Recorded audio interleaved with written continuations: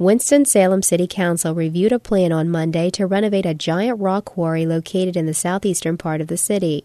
The site, located between Reynolds Park Road and Waughtown Street, is unknown to many residents in Forsyth County. The city has owned the land since the late 1990s.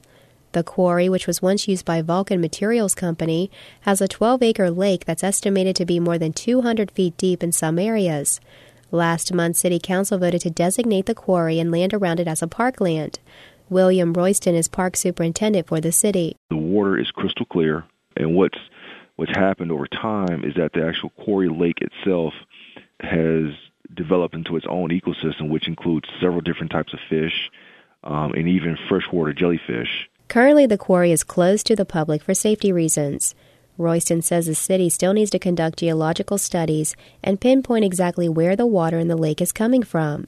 He says plans for the quarry include a water park, hiking and walking trails, and campsites. Because of the rich history and the character of the site, we want to be able to allow people to come and experience that and learn about the history. So what we've also proposed was a type of museum or educational center. Royston says the city is looking for funding sources to make all that possible.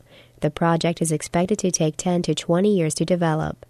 Carrie Brown, WFDD News, Winston-Salem.